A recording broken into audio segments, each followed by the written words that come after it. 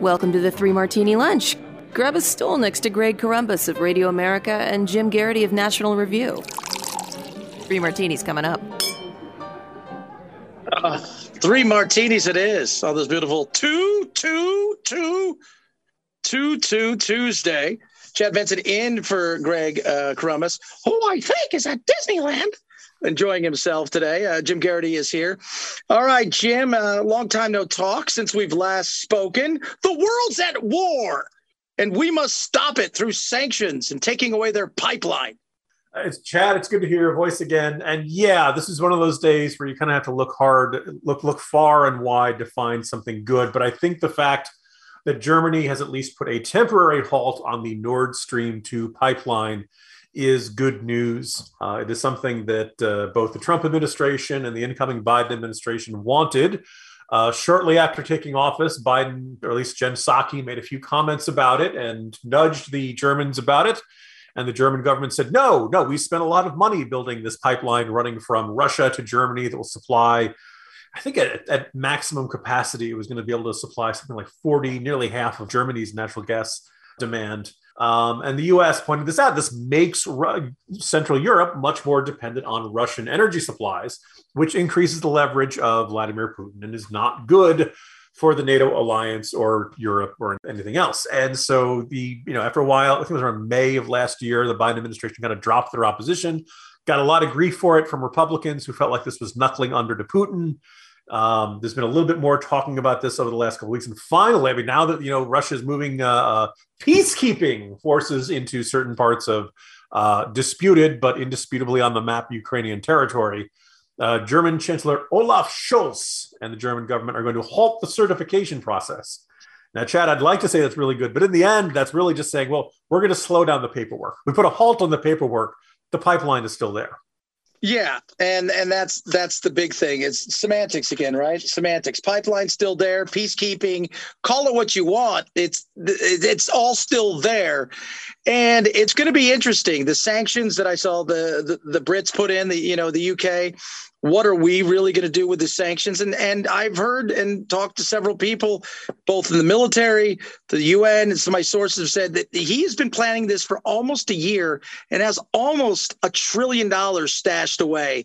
So I think he feels like with his somewhat alliance with China and this, he can ride this thing for quite a while. The pipeline might hurt him a little bit at first, but the reality is he's thinking long game. Indeed, Chad. And both, first of all, Gerhard Schroeder is on the board of a Russian energy company. Like, how would you like to see Trump or Obama or Bush on the board of directors of some foreign company and then using their influence and connections with the U.S. government to try to steer things in that direction? It's like Hunter Biden, if Hunter Biden was a former chancellor, that kind of situation there. And so Germany is really invested in this, and you don't spend $15 billion on a pipeline and then expect to never use it. So my fear is that there'll be this, oh no, we're halting the paperwork. But, 3 months from now, 6 months from now, a year from now, people in Germany say, well, it was really terrible what Putin did, but we really could use access to all that natural gas, so we're going to restart it, which is why, Chad, I don't know about you, of all the times you hear about Andreas Malm and all these other eco-extremists who want to blow up pipelines, Chad, where are they when we need them? I know, right? But that's where we are. I mean, we here in America would rather get rid of our energy independence and give it over to people who don't care about the environment and that we have to go pay money to then hate us, which is insane. And now the Ukrainians are looking at their world being basically somewhat crushed and a game that's being played. And eventually one of the Italians, somebody's going to blink and give into them because we care about ourselves more than anything else. And people are going to go, it's the Ukrainians. They're kind of Russian anyways. I was going to say, yes, Europe, in fact, quite a few U.S. officials really want to stop Russia from going into Ukraine as long as it's cheap. Yeah. Once it gets expensive, well, all of a sudden it's going to be, much more negotiable, unfortunately. Chad, it's enough to make you tear out your hair. Oh, my God, I don't want to do that. And that with that awkward transition, when it comes to thinning hair, you no longer have to choose between natural remedies and those that work. There is a holistic solution for men that promotes both healthier hair and whole body wellness without drugs or prescriptions. Did you know there are 5 root causes of thinning hair? Nutrafol is the hair supplement that goes beyond genetics to target stress, hormones, nutrition, metabolism, and environmental factors that may be impacting your hair. And Nutrafol is clinically shown to improve hair growth, thickness, and visible scalp coverage without compromise. 21 potent natural ingredients support better sleep and less stress too. In a clinical study, men showed progressive improvement in hair growth and thickness after 3 months and 6 months. And Nutrafol is also trusted and recommended by more than 1,500 top doctors. You too can grow thicker, healthier hair and support our show by going to Nutrafol.com and entering the promo code Martini to save $15 off your first month subscription. This is their best offer anywhere, and it's only available to U.S. customers for a limited time.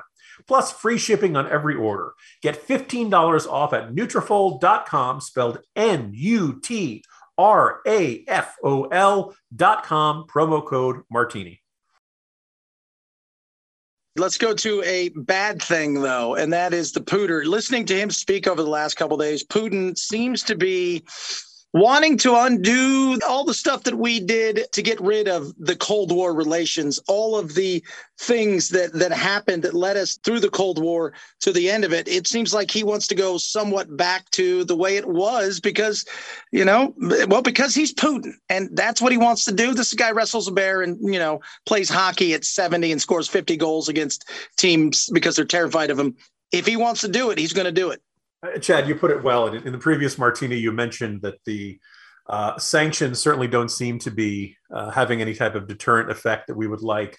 I think in the end, Vladimir Putin is not a guy. First of all, he's certainly willing to let his people suffer economically in order to achieve his goals. That's been the state of autocrats and dictators for a long time now.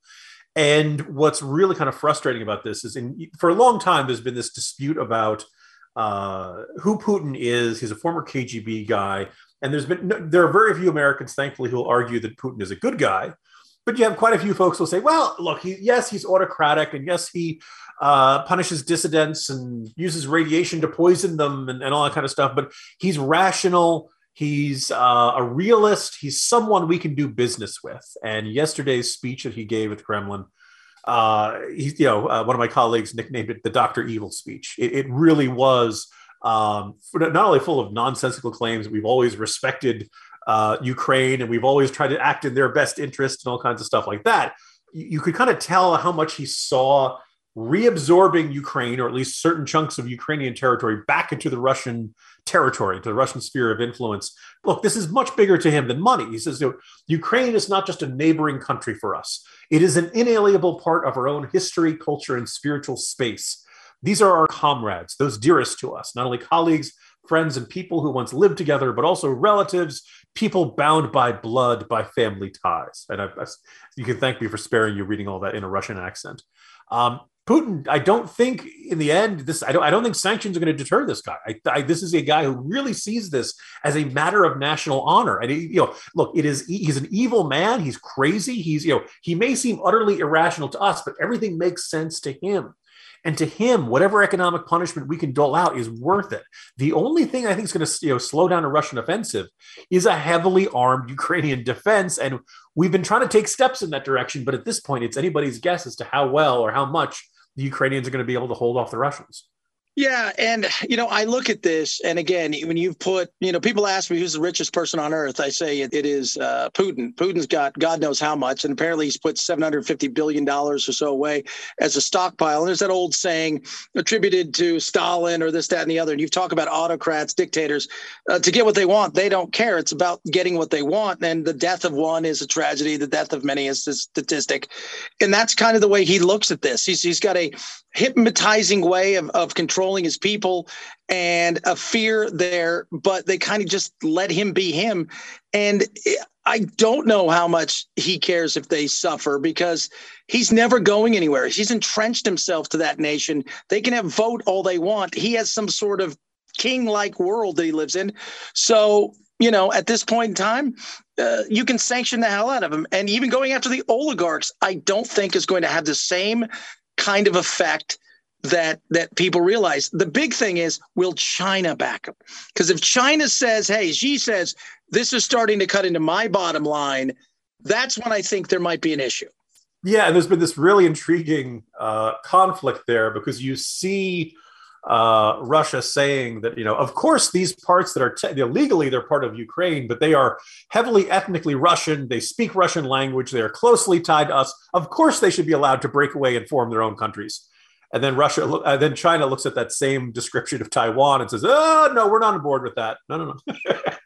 China likes China's attitude does not want to do anything that's seen as encouraging breakaway republics and stuff like that. So it's kind of interesting to see that contradiction between the two of them. That said, both of these countries are heavily drawn towards aggressive moves to absorb neighbors and to enforce their own will on what the Biden administration likes to call the rules-based international order. So a lot of road ahead, and it looks like a very bumpy road. Yes, indeed. Probably take a little sleep if we could. Another excellent transition there, because who doesn't love a great deal? Because now when you click on the My Listeners page and enter the promo code Martini over at MyPillow, there are more than 20 deals for you to choose from. Their current offers include My Pillows for as low as $19.98, the My Slippers at 50% off, the My Pillow towel sets at their lowest price ever, just $39.99, up to 60% off any of the Giza Dream Sheets with a price as low as $39.99, or a free book with the promo code Martini. You will find all of these offers and more at mypillow.com. Click the radio listener square and use the promo code Martini at checkout. Or you can call 1-800-874-0104. Right now, every order using the promo code Martini will receive Mike Lindell's new book, What Are the Odds? From Crack Addict to CEO Free. MyPillow.com, promo code Martini, or you can call 1-800-874-0104. And don't forget that promo code Martini for your free book. All right. We've had the good, we've had the bad, Jim. Let's go to the crazy, but it's something that I think is good, and I think the world is waking up. The Olympics. Nobody watched. I am happy to say I watched zero of the Olympics, not one time. I enjoy the Olympics, the Winter Olympics, but I watched none of it, and neither did anybody else. Yeah, the ratings were down 43% from 2018 in Pyongyang in South Korea. Pyeongchang, not Pyongyang. Pyongyang is the North Korean capital, and that would be as bad as the Beijing Olympics were. I think doing them in Pyongyang, North Korea, would be even worse. Look, I say this with a certain amount of sadness. There are certain people who just don't like the Olympics in general and are happy to see the ratings go low.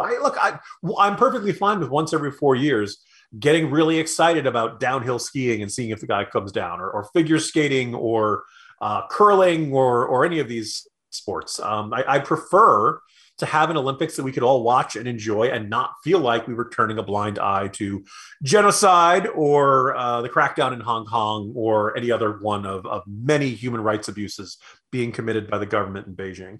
I also think what's kind of intriguing is that by the end of the Olympics, NBC was putting their best spin on things. They certainly didn't spend a lot of time dwelling on the controversies of the host country.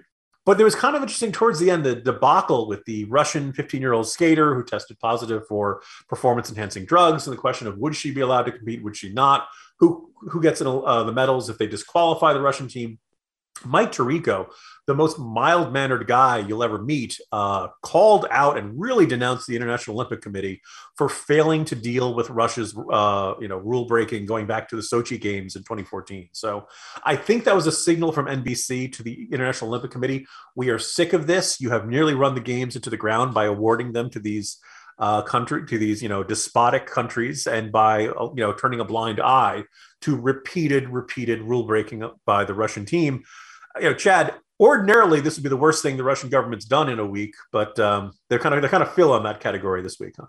Yeah, it's one of those things. We looked right at him and told him, hold my beer. Mm-hmm. Again, it's tough to watch. Used to be when I was a kid growing up. Some of this was we didn't travel as much. We didn't have YouTube and all these things. We didn't see these shows. We didn't see these nations. And it was a showcase of these countries because some of them were mysterious. And there was absolutely none of that because we already know who they are. What are they going to do? We're going to go to the Uyghur camps and check out what they're being done to them and their re-education and how they're building Nikes for everybody. There was none of that stuff. And rightly so. And I hope, and I don't blame NBC because they go out and they bid for this thing several years ago. They don't know who's getting some of these games. And I think they're going to rethink this. And I think the American public also, this was the hardest look they've taken at, hey, you know what? Maybe, Jim, we could pay a little bit more to get our TV. We don't need a TV for a nickel. Maybe we could pay a dime for a TV and have it made somewhere where at least they treat their people somewhat like people. That might be something that we should all be looking at. And I think we need to look at ourselves, but NBC and the IOC, not only them, but FIFA and the World Cup. And again, another horrible nation is getting it this year that has horrible human rights violations, but the money is so big, and people that work for these organizations, Jim, they like the fact that they can get tons of money put in their pockets, treated like stars. So they'll continue to award these things to awful nations. When we stop watching, maybe they'll start learning. Yeah, if there's some good news here, it's that the next couple of games are scheduled to be in free countries. Paris has the Summer Games in 2024. Milan will be hosting the Winter Games in 2026. And right here in the United States, Los Angeles gets to enjoy hosting them in 2028. Be careful, traffic might be bad during those couple of weeks. Also beyond that, Brisbane is getting 2032. I know it feels like it's really down the road. So we're not going to have this problem, thankfully, for the next few Olympic Games, but I hope the IOC is learning this painful lesson that no, you can't count on the Olympic Games to, put bad regimes on better behavior. It doesn't placate them. It doesn't make them be nicer. They're utterly shameless. They don't care. And it just turns into a debacle for everyone involved. Absolutely. Always fun doing the show with you. I'll be here with you the rest of the week. Greg is enjoying some much needed time off. You can follow him right there for the 3 Martini Lunch at Jim Garrity. All the old Twitter and stuff. Check out National Review. Follow me at Chad Benson in my show, Chad Benson Show Nationwide. Good to talk to you. And who knows what will happen tomorrow? We could be talking about a lot of different stuff, but probably not. Looking forward to it, Chad.